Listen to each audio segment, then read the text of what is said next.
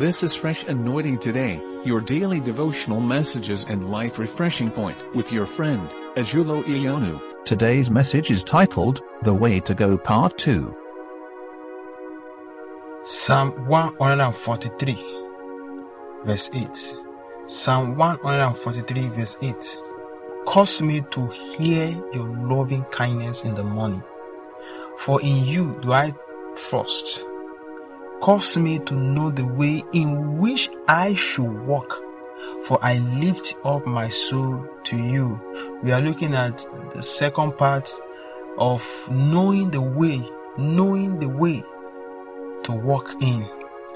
We have been able to see that there are so many ways that may call our attention, but it is not all of them that will lead to the expected end, to the destination.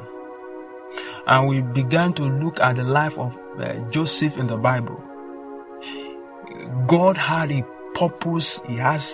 God had a destination. Is taking Joseph, and during the journey of his life, the way through which God was taking him is not a way that so many of us pray for.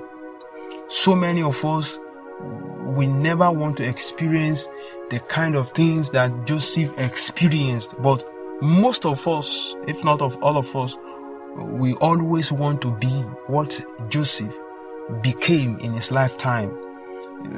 He was honored, he became honorable, he became respected, highly respected. But the Bible tells us that he walked in a particular way that God set for him. And at no point in time did we read about that this man was complaining to God about the journey, about the way in which God was taking him.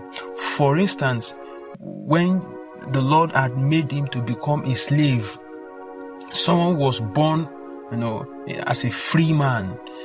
But because God was taking him somewhere, he was working with God. He knew who the God he was serving, the God of Abraham. He had been able to understand God to a certain level before he was sold. And that particular understanding was still helping him wherever he found himself.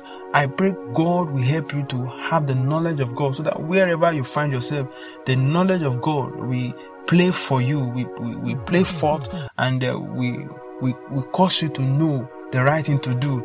Like I was saying, Joseph met himself, as a servant, and the wife of his master was tending him day and night.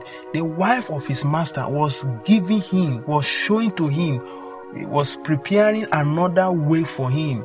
She was telling Joseph, see, you have access to me. We can even go somewhere else and enjoy our life. I can make anything happen. Forget about my husband. I can eliminate him. I will marry you. I have the money. She was making plans for another way for Joseph. But because he knew the way he should follow, he knew that what the wife of his master was offering him is not the right way. So many of us will fall victim if we are in that particular situation. What some people are aspiring to have, what some people are looking for a way to have. The Bible tells that it was thrown to Joseph free of charge. The Bible tells us every day this woman was seducing Joseph in all areas. But he will not give in, because he was focused, he was not distracted, he was working in the way God had showed to him to work in, and that was why he was able to get to destination. I pray that whatever the devil is throwing at us, whatever the kingdom of darkness is throwing at us to cause us to deviate from the way of God, God will destroy such things in the mighty name of Jesus.